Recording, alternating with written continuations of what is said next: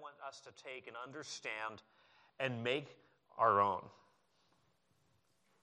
I want us to understand how this sort of ties in with the rest of what we are looking at. This is not an isolated sort of island of truth floating around in the book of Ephesians, but it ties into what went before. Last week we looked at the first part of Ephesians 1, and we saw all of the blessings that God has given to us in Christ. Ephesians 1 verse 3 says that God has blessed us, like it's done, it's finished. He's granted to us every spiritual blessing in heavenly places in Christ. Paul then went through and labeled and cataloged for us the fact that we've been chosen in Christ, that we have been adopted in Christ, that we have been redeemed in Christ, that we have had our eyes opened in Christ, and just a vision of what God is doing in the world and the mystery. He showed us that we have been inherited in Christ, that we have become God's sealed possession. But the question then becomes, how do we access and enjoy those riches? How do we sort of live those out in our daily lives? That's what this prayer is about. Have you ever lost a password before? How many of you have ever been locked out of an account because you couldn't remember your password? And then you go through all the steps to reset it, like what was your grandmother's cousin's dog catcher's middle name, and where did they go to school? And you reset it and you're putting a new password, and they're like, you can't use that one, that's your old password. And you're just like, ah. Well, imagine how bad you would feel if you were Stephen Thomas. Stephen Thomas is an investment guru in the San Francisco area. And actually, just a year ago, a news story broke in the New York Times that he had lost the password to the hard drive that had all of the codes to get his Bitcoin. And he had 2 tries left on the password. He couldn't remember what it was. He lost the paper where he'd written it down. And he lost $220 million because he couldn't find that password. To my knowledge, he never was able to access that $220 million. It was his. It's sitting there. It's on the hard drive. He can't get to it. It's like the money's there in the ATM machine, and you get there and you're like, I can't remember my PIN number. And you can't access it. A lot of Christians live their Christian life like Stephen Thomas. We've got all the riches and the resources of Jesus that have been given to us through his death, his burial, and his resurrection, but we don't know how to access them. We don't know how to take those blessings that we cataloged last week in Ephesians 1, 3-14. We're like, that's awesome. Okay, how do I then bring those into my daily life to where I am living in a different way? Here's the impression I get reading the passage we just read a minute ago. God has so much more for us than we are experiencing.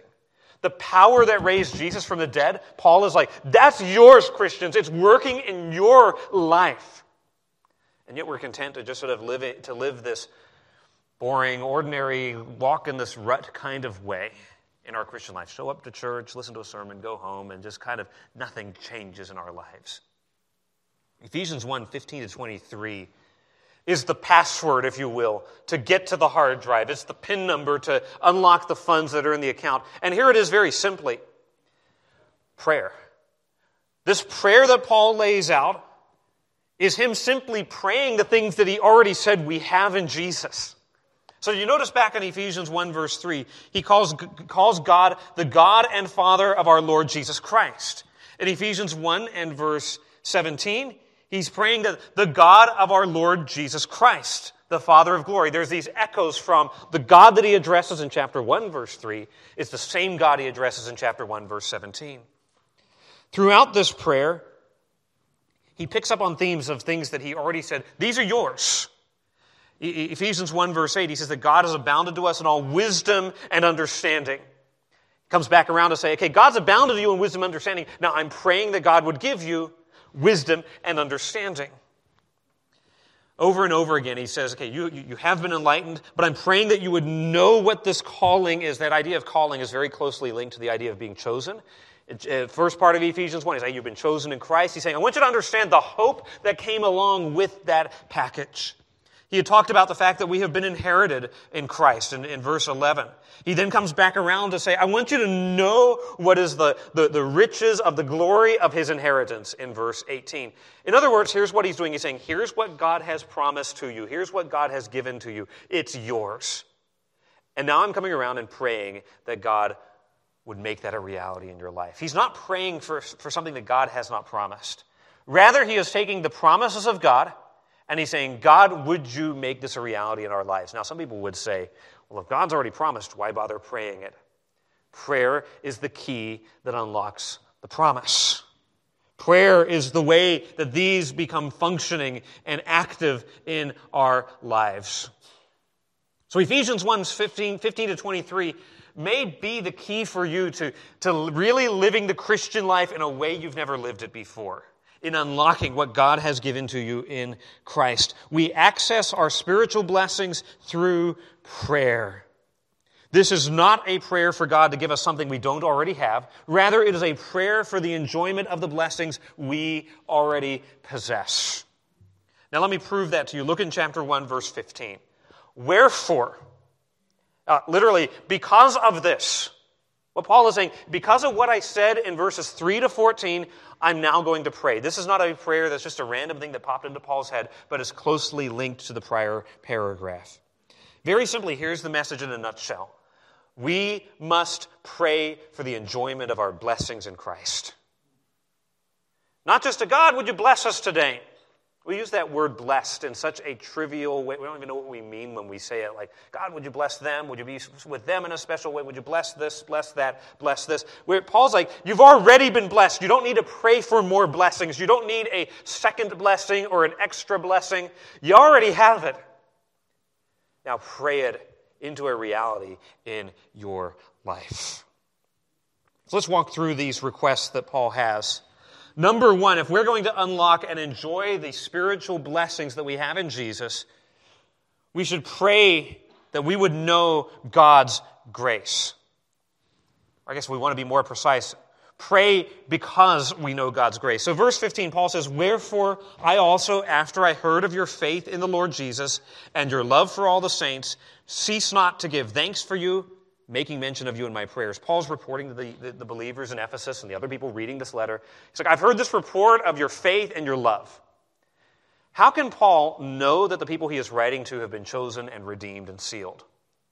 The way he knows that is true is they've believed in Jesus. Believing in Jesus is the proof that you have been chosen and redeemed and sealed. Okay, that group of people who have been chosen, redeemed, and sealed are the one and the same group as those who are believing and resting their faith in Christ.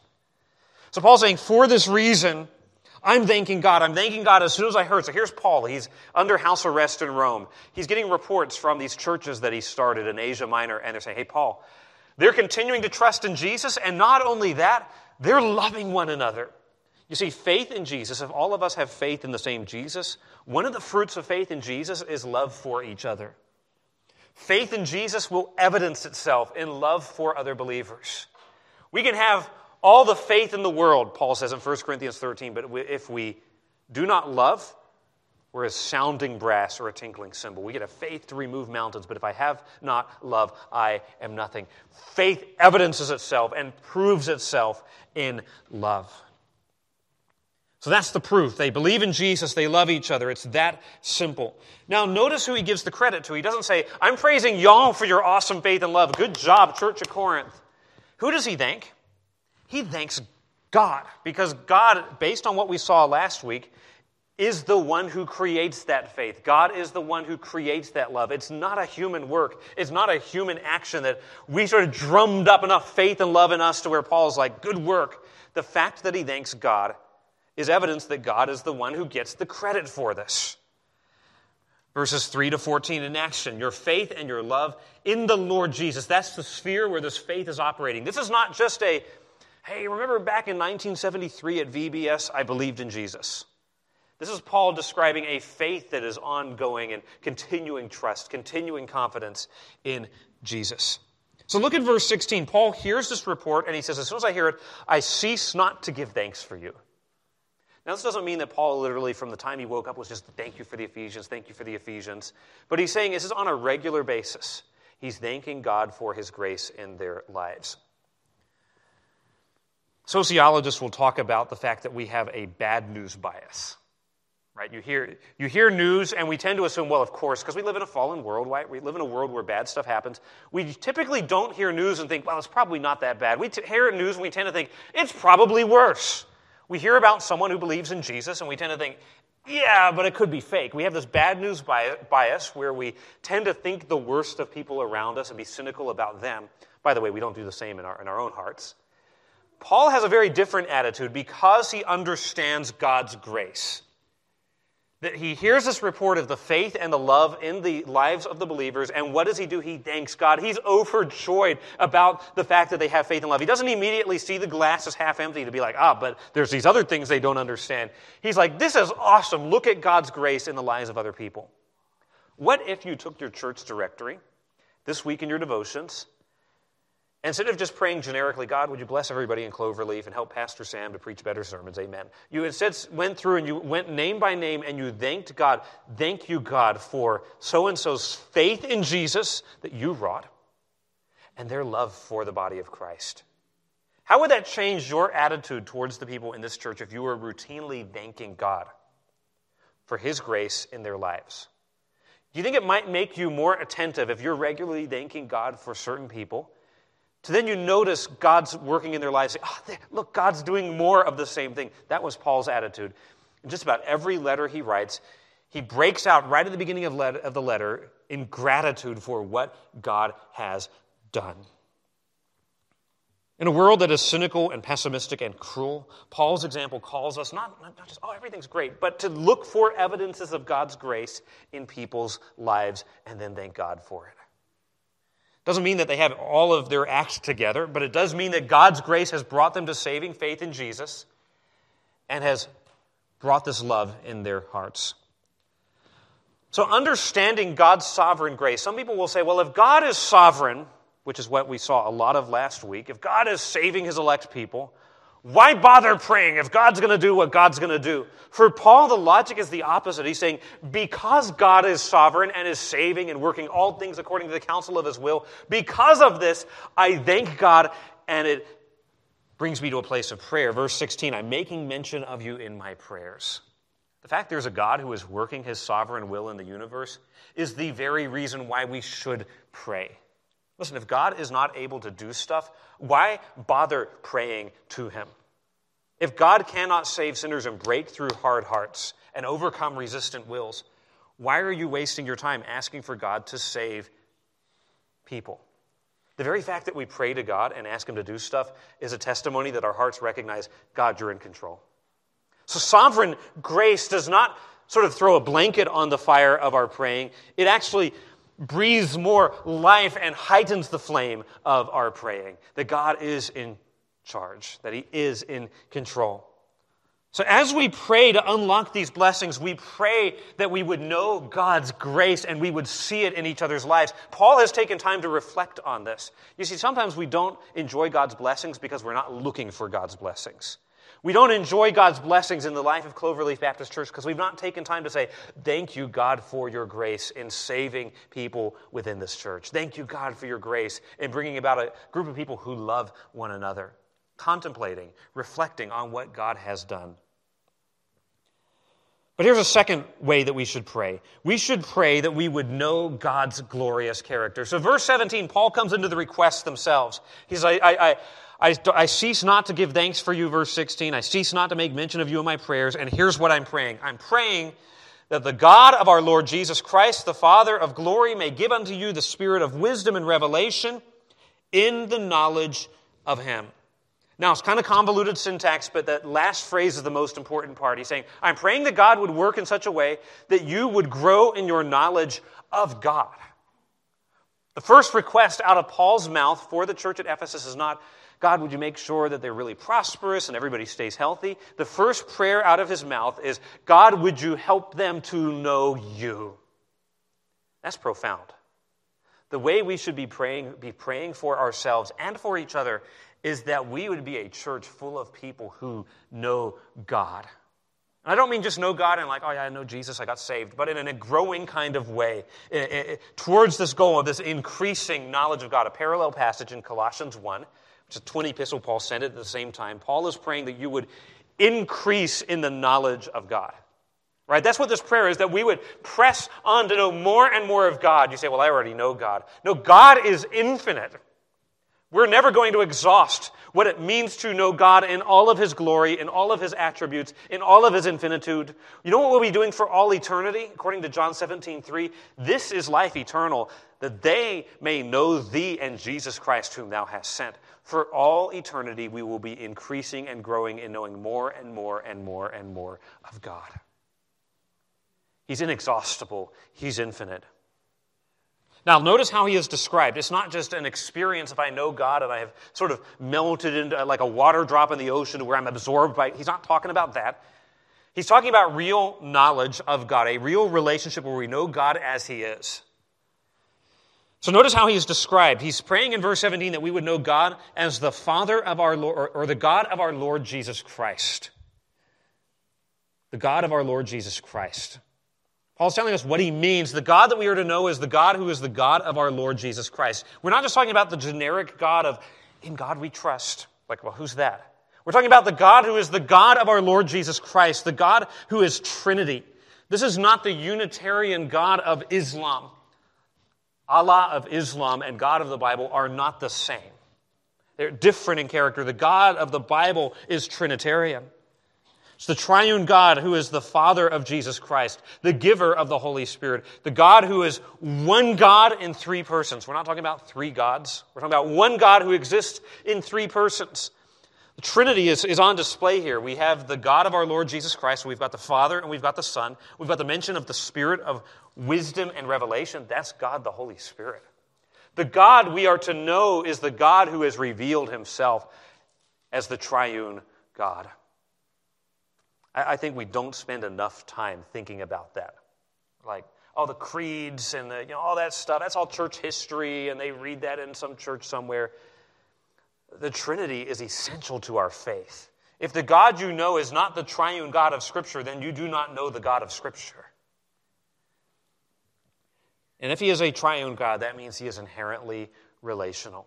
Relationship is not something that God does, it is something that God is. From eternity past, before the world was, He existed as God the Father and God the Son and God the Holy Spirit in this beautiful relationship of mutual love. And you know what, beloved? We get into that. We've been invited to be part of that relationship with this God who is just exuberant in His love. He's called the God of our Lord Jesus Christ. That "our" is so warm. It means that this is a communal thing. It means that it is a relational thing. But He's also called the Father of glory. This could just mean that He's a God who is marked by glory, but the way this is worded literally is He is the Father of the glory. He is the source of all glory. If we're going to give glory to God, it comes from Him and we reflect it back to Him. He's a God who is marked by glory, surrounded by glory, and exuding in glory. All the actions He takes in history and in His creation are for His glory, for His supremacy. He has saved us to the praise of the glory of His grace and brought us in. And He's also the giver of the Holy Spirit. He says, we're praying that the God of our Lord Jesus Christ, the Father of glory, may give unto you the spirit of wisdom and revelation. Now, a lot of translations will lowercase the Spirit, little s Spirit, will give you sort of a human spirit or a human capacity of wisdom and revelation. Here's the problem with that. Revelation means there's a revelator, right? There's someone who is revealing stuff to us. And guess what? We don't reveal stuff to ourselves. God is the one who reveals secrets. He is the God who gives His Spirit to reveal stuff. That's something the Holy Spirit of God does. Isaiah 11:2 describes the Spirit of Yahweh, and He is the Spirit of wisdom and of knowledge and of revelation. Here we've got all three persons of the Trinity, God the Father, God the Son, God the Holy Spirit. Now, why is Paul praying for God to give His Holy Spirit? You're like, I just read Ephesians 1 verse 13 that the moment that I trusted in Jesus, I was sealed with the Holy Spirit. Right? The moment you got saved, God the Holy Spirit came to dwell within you. Paul is not praying that we would get like a second giving of the Holy Spirit, but rather what he is praying is, you have the Holy Spirit, but now I'm praying for the Spirit to do this work in your life so you can know God. We cannot know God apart from His revelation in Jesus and apart from His revelation by His Holy Spirit. It is impossible. We do not know God through scientific inquiry. We don't know God through sort of logical, rationalizing analysis. We know God as He has revealed Himself and as He makes Himself known to us. In the Old Testament, the high point of Israel's worship was that once a year time when people were, not even the people, where the high priest representing the people would go into the Holy of Holies. One time. What Paul is saying is that we as believers have access into the very Holy of Holies, the very presence of this God all the time. We don't just watch as someone else goes in. We ourselves go in. We ourselves can know this God through prayer. This is what Christianity is all about. It's not about keeping a bunch of rules and going to church and being moral. It's about a relationship with this God. That's Paul's main request. Everything else, grammatically, if you notice how this is put together, that's sort of his main request, and then everything else is sort of like a subsidiarity of this. It's just sort of a breaking this down a little bit more, that we would really know God. That's what he has saved us for. But we move on. Paul then breaks this down a little bit more. Verse 18, he says, the eyes of your understanding, better reading, the eyes of your heart being enlightened. He's talking about something that has already happened. Okay, when you got saved, God opened blind eyes to see him. Right? That's part of the new birth. God gave you spiritual sight when you were spiritually blind. He says, that's already happened. With that already happening, here's what we're praying, is that you would know, and then he lists out three things that he wants us to know: the hope of his calling, the riches of the inheritance, and the greatness of his power. So let's break those down a little bit. Here's the third request to unlock the blessings we have in Christ. Pray that we would know God's calling. And you say, what is God's calling? Now, people use that word calling to be like, I feel God is calling me to go get married or go be a missionary in such and such a place. We're not talking about that subjective sort of experience. The way Paul is using calling, and the way Paul almost always uses calling, is the call to saving faith. So God is saving people, and there's that time in your life. Remember when you came to faith in Jesus? You maybe heard the gospel many, many times. But there was a time you heard the gospel and a light bulb went on. You heard the gospel and you're like, I want to come to faith in Jesus. That's what we're talking about calling. The effectual call of God where he brings us to saving faith. Paul's like, you've come to faith in Jesus, but I want you to know the hope that comes along with it. Now here's what biblical hope is. It's not hope that, I hope that God calls me to do such and such. Well, it's because he has called me. There's this hope that I have for the future. Hope biblically is not just, I hope such and such happens, but it is the confidence. It's the expectation that God will finish what he has started. We saw this last week. Look at verse 10. That in the dispensation of the fullness of times, he may gather together in one all things in Christ. Like God's going to remake the entire universe one day. We find out in verse 14, we have the Holy Spirit as the down payment of our inheritance until the redemption of the purchased possession, that God is going to bring us all the way to glory. One day we will stand in his presence. One day we will no longer deal with sin. One day we will no longer experience temptation. One day there will be no more suffering. All of the former things will be wiped away. And we will be in the presence of Jesus, immortal and glorified and joyful for all eternity. That's the hope. And Paul is saying, I want you to know that hope. We live in a world of so much pessimism and anger. Even though, by the way, objectively, our world is so much better than it was 200 years ago. Like life expectancy and wealth and quality of life, all of these things, we're all convinced that it's horrible. So we're not naturally hopeful. But even as Christians, we look at the culture around us, and there's some real problems in our culture around us. We just get so down in the dumps, and this is just awful, and we're just going to wait for Jesus to come. We as Christians, you read the New Testament, here's one thing you should take away. Christians should be the most hopeful people on the planet because we know how the story ends. We know the one who is writing the story. We know the one who is controlling the story. We know the one who is working all things according to the counsel of his will, according to verse 11. Nothing that is happening is by mistake. So the hope of our calling, Paul's saying, I want you to know that hope. It's going to be the fuel for you living the Christian life. Think about this. If someone were to come to you and say, hey, I've got a workout program for you. You're going to go to the gym every day. It's going to be really grueling. You're going to do this mashup of CrossFit and P90X and marathon training. Really, really tough stuff. But you're not going to lose any weight. You're not going to gain any muscle mass. It's going to be totally miserable the whole time, and there's no chance that it's actually going to work. Is there anybody who's like, yes, sign me up? Like, no, we don't persevere in tough things that we don't think will work, right? But if someone's like, hey, this workout program, you come and do this, you're guaranteed to lose weight, to be healthier, to have more energy, and it's going to be great. You'll be healthier. It's probably going to add, studies show, 3 years to your life. You'll be like, okay, I might actually stick with that if I think it's going to work. If you don't have hope for the end of the story turning out the way that the Bible says that it will, there's no reason for you to go to war against sin. There's no reason for you to struggle against temptation. There's no reason for you to be patient when people are being horrible and nasty to you. There's no reason to show love to your spouse when they're trying to you. Why bother?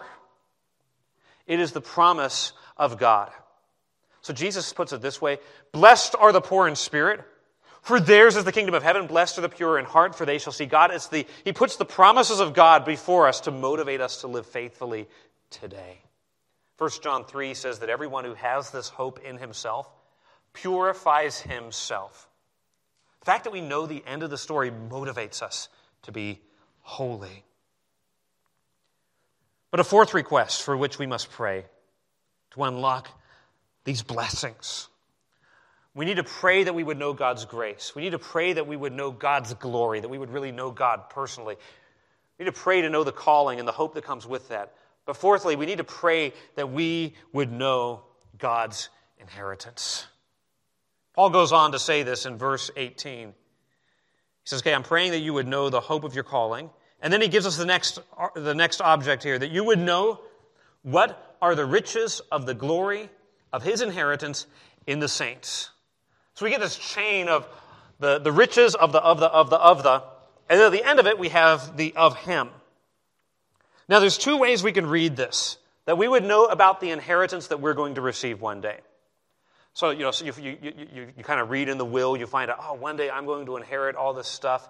Paul could be saying, understand the will to understand what you will inherit one day. He could be saying that, and there's other places where he talks about that. But look at how it's worded. He's saying, I want you to know the riches of the glory of whose inheritance? His inheritance in the saints. What Paul is saying is, I want you Christians to understand that you are God's inheritance. You are God's inheritance. That almost sounds blasphemous. Here's the idea of this. In the Old Testament, people would have land that would be passed from one generation to the next generation. That land would be their inheritance.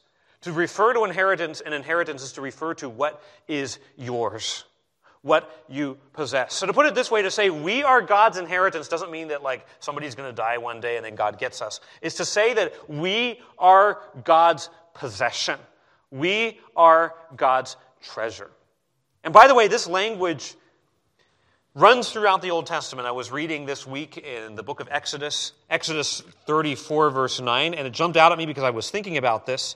Exodus 34, verse 9, Moses is having this discussion with God after the golden calf incident. And he's saying, God, would you please stick with us? Would your presence stay with us? Moses bows before God, and then he says in Exodus 34, verse 9, if now I have found grace in thy sight, O Lord, let my Lord, I pray thee, go among us, for it is a stiff-necked people, and pardon our iniquity and our sin, and take us for thine inheritance. We get that language again in Deuteronomy 4:29 and Deuteronomy 9, and it's throughout Isaiah, God referring to Israel, saying, Israel, you're my inheritance. It's an image of God saying, you're my people. So in the context here of Ephesians 1, verse 18, the emphasis is not on what you and I will inherit one day, though we will inherit glory one day, though we will inherit just joy in God's presence. The emphasis is Paul is making is to say, Christians, I want you to understand that you are possessed and valued by God. That you are possessed and valued by God. A lot to untangle here, but the point is to say we are destined for final glory, and we belong to God and we are His. And notice how He sees us. He looks at us not as a nuisance to be tolerated. He looks at us as an inheritance that He treasures. The glory that we have, the glory of the inheritance, is the glory that God has given to us. Okay, there's nothing in us that God's looking at and being like, well, Sam is really bringing a lot to the table. No, everything that we have is stuff that he's given to us. The image in the Old Testament is a bride in all of her garments. But here's the thing, the bride didn't come up with the garments, the bridegroom gave them to her. The beauty that you and I have that is attractive and beautiful to God is the beauty and the glory that God himself gave to us. What is it that God looks at in us as Cloverleaf Baptist Church and finds attractive? It's not the obedience and the effort and all the stuff we do. It's what God has given to us in Christ. And so it all starts with him. He gives us glory. He gives us riches. He gives us righteousness. Which means this. God's love for you is not at all dependent on your performance for him. So I went and did my devotions today. God must be really, really impressed with me. Like, I've read a whole chapter of the Bible. No, God's love for you is based on the glory and the beauty he has given to you in Christ. So many Christians live on this roller coaster of I'm happy, I'm sad, based on what I do or don't do. And listen, we should live to please God. We can indeed. What we do does please God. But our fundamental standing before God, the value God places on us is not based on what we've done. This is so freeing and liberating because some people grew up in a setting where it was all about legalism. It was all about keeping the rules. And if you don't keep these certain rules, God is going to smash you. Like, oh, be careful, little hands, what you do, or the Father far above will smash you like a bug, is where so many people live their Christian lives. Rather than saying, I'm accepted in Christ. Just ditch all the silly man-made rules and efforts where we try to sort of make him love us more when he already loves us infinitely in Christ and sees us as glorious and rich. Now, if you hear that, you say, well, of course God values me because I'm so special. You've missed the point. The gospel makes it really clear that there is literally nothing in us of ourselves that pleases God. There cannot be. If you're here today, you're not a Christian. You're like, hey, I'm coming to church, I've just got questions, and I have doubts, and thanks for being here. The first step to becoming a Christian is realizing, I've got nothing to offer God. I've got nothing that's going to sort of please him or placate his wrath. The only one who can truly please God is his beloved Son in whom he is well pleased. That's Jesus. That's not you, that's not me, it's Jesus. And when we get in a relationship with Jesus, God looks at me as his own Son. How do we get there? Through repentance and through faith. We're valued by God. Paul is saying, I'm praying that you would get this because we don't naturally think this way. We naturally think the other way. We naturally go into the performance mindset of, I got to do. Paul's saying, I'm praying that you would understand this, that you would know this. This is one of those things that we don't just sort of grasp by hearing it one time. This is a truth that is only grasped on your knees. But the fifth and final request, and this is the longest, Paul starts it in verse 19 and takes it all the way down to verse 23, is that we would know God's power. So I'm praying that you would understand and know God's power. Now notice how he piles up all of these words to show us the greatness of the power. So I'm praying that you would know, verse 19, what is the exceeding greatness of his power. He just stacked up all of these adjectives. Like, hey, there's power. You're like, hey, cool, power. I understand what that is. There's great power. And then there's exceeding great power. This is power that is sort of cast beyond the limits of power. Power where you're like, here's your normal graph, and then it suddenly shoots up to the stars. That's what we're talking about. The graph has been obliterated. The gauge does not read this kind of power. It's a power so great that the creation of the universe is just a little blip on what God is able to do. It's a power so great that the fiercest hurricanes and the fury of the greatest explosions and the greatness of the strongest earthquakes is no comparison to God's infinite power. The greatest explosion ever created by human beings was called the Tsar Bomba. It was in the 60s. The Soviet Union was experimenting with different types of explosions and like a hydrogen bomb. And they're like, let's make the biggest one there is. There's a website online, I'm just kind of weird like this, that lets you pick your town and then say, what happened if that bomb got blown up over Mobile? Hopefully that never happens. What the Tsar Bomba would do would be to destroy everything in one fireball all the way from Pascagoula to Pensacola. Like everything just scorched, like nothing left. Shockwave, like really, really bad stuff. Like in an instant, like there wouldn't be any evidence that we were ever here. Well, that's really, really powerful. Well, the power of God is the power that says, let there be light, and there's light. The power of God is in 6 days to create the universe and everything that's in it and all of the laws and all of the energy that exists in the universe. And Paul is saying this, Christian, that kind of power on that scale, notice what he says in verse 19, is working in you. This power is to usward who believe.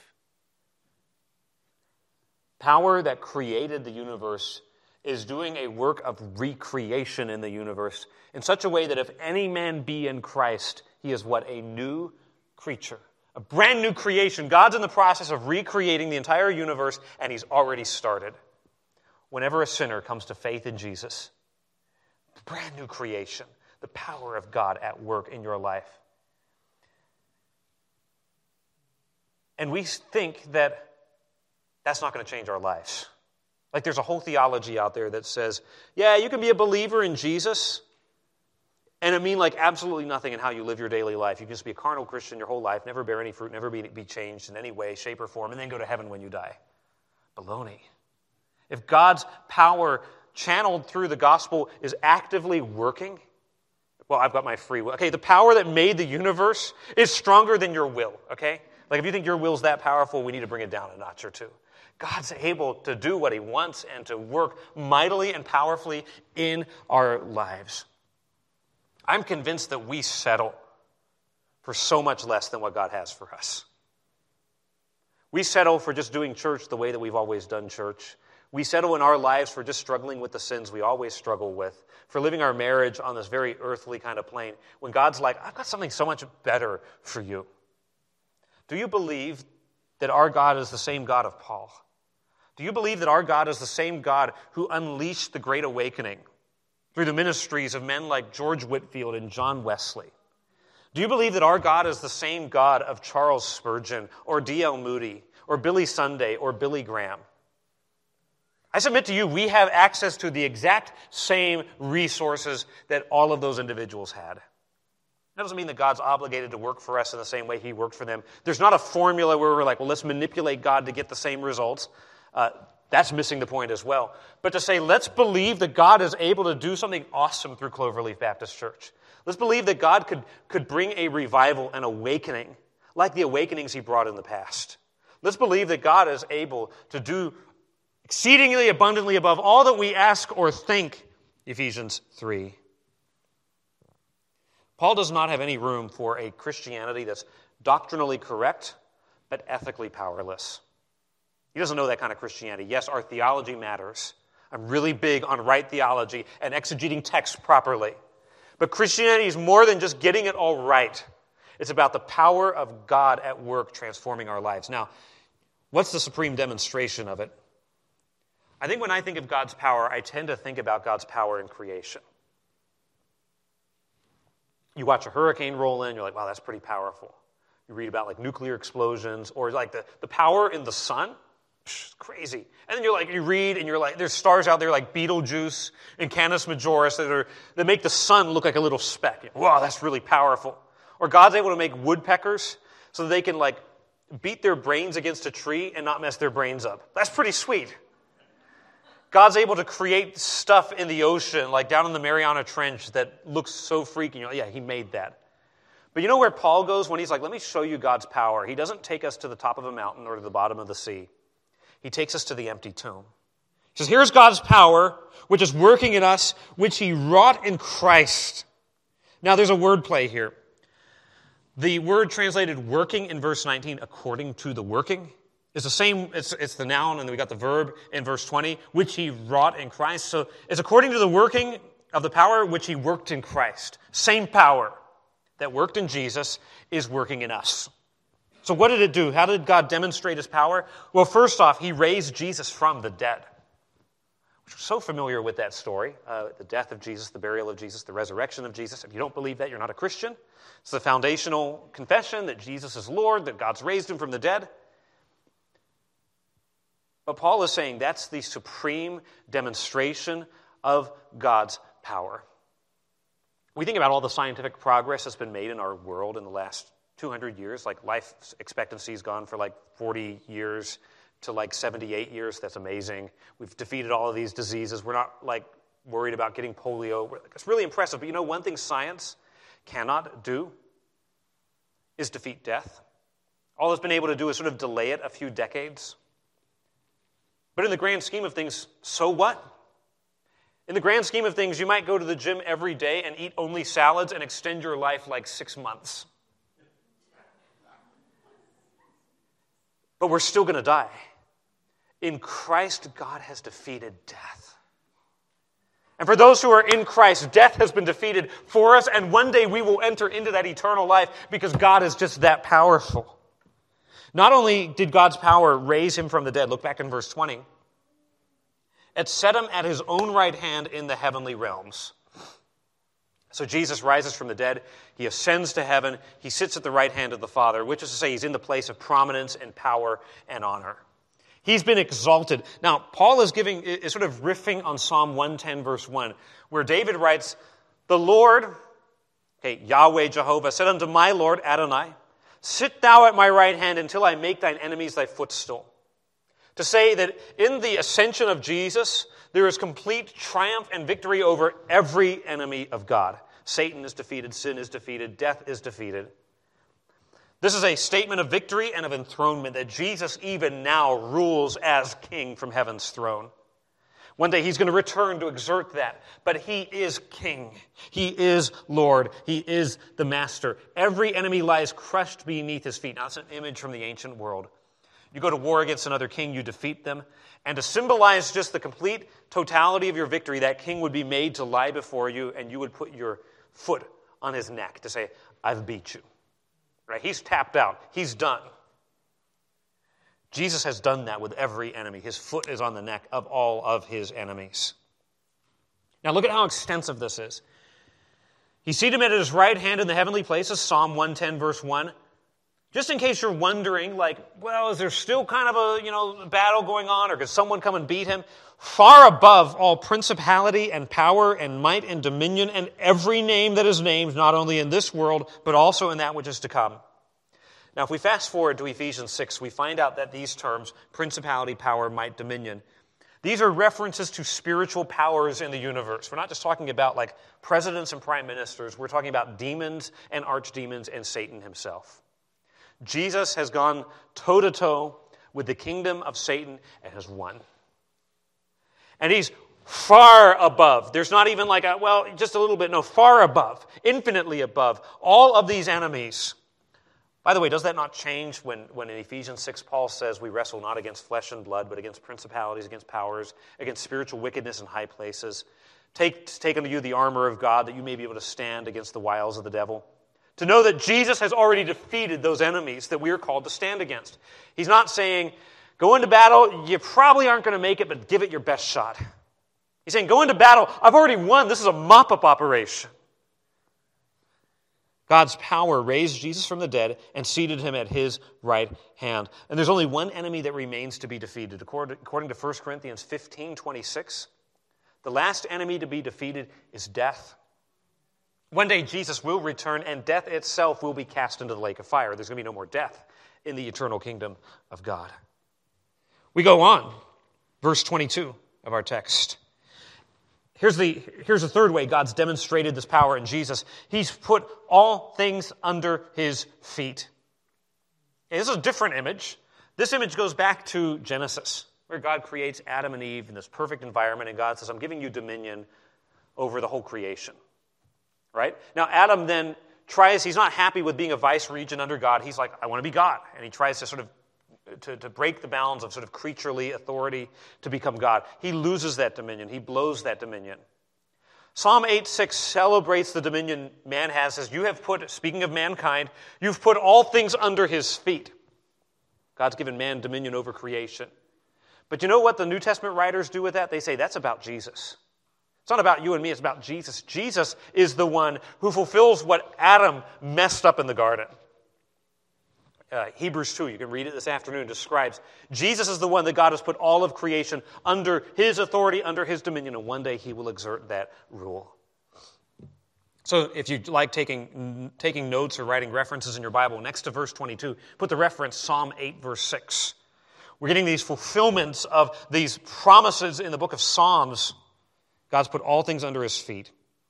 And then verse 22 changes the metaphor, and gave him to be the head over all things to the church, which is his body, the fullness of him that filleth all in all. All that authority, all that power, all that dominion, all that might that Jesus has, he exerts for the good of his church, for the good of his children, for the good of his people. He's not some megalomaniac Saddam Hussein kind of dictator who's using his power to put gold toilets in his palace. He's using his power for our eternal good and our eternal glory in him. That's what verse 22 is saying. He's exerting that power for his glory, for our good.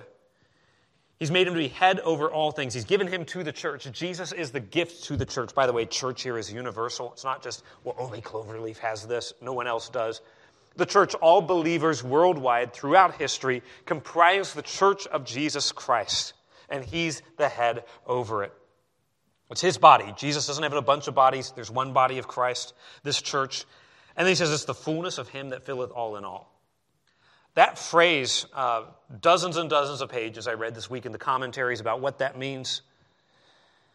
Here's the idea, is God has given all the riches of Jesus to the church, to where the church can be called the fullness of Christ. We're not lacking anything.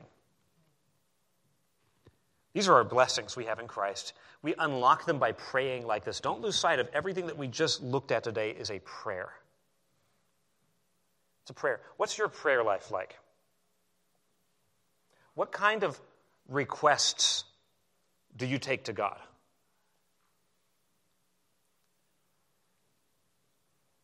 I would venture to say that all of us would benefit by taking Ephesians 1, 15 to 23, opening it up, maybe putting it into our own words, and praying like this. Not just for yourself. This is not, God, would you help me to have this? But notice these are all our and us. Pray like this for Cloverleaf Baptist Church. What if we as a church committed to praying like this for our church? That we'd know God's power and we would know the riches and know God. What if we were a church that was running full tilt towards God? I think we'd have unity because we're all going in the same direction. We would have passion, we would have power because we would be tapping into the very power source of the universe. I want us just to bow right now and go to God and pray like that.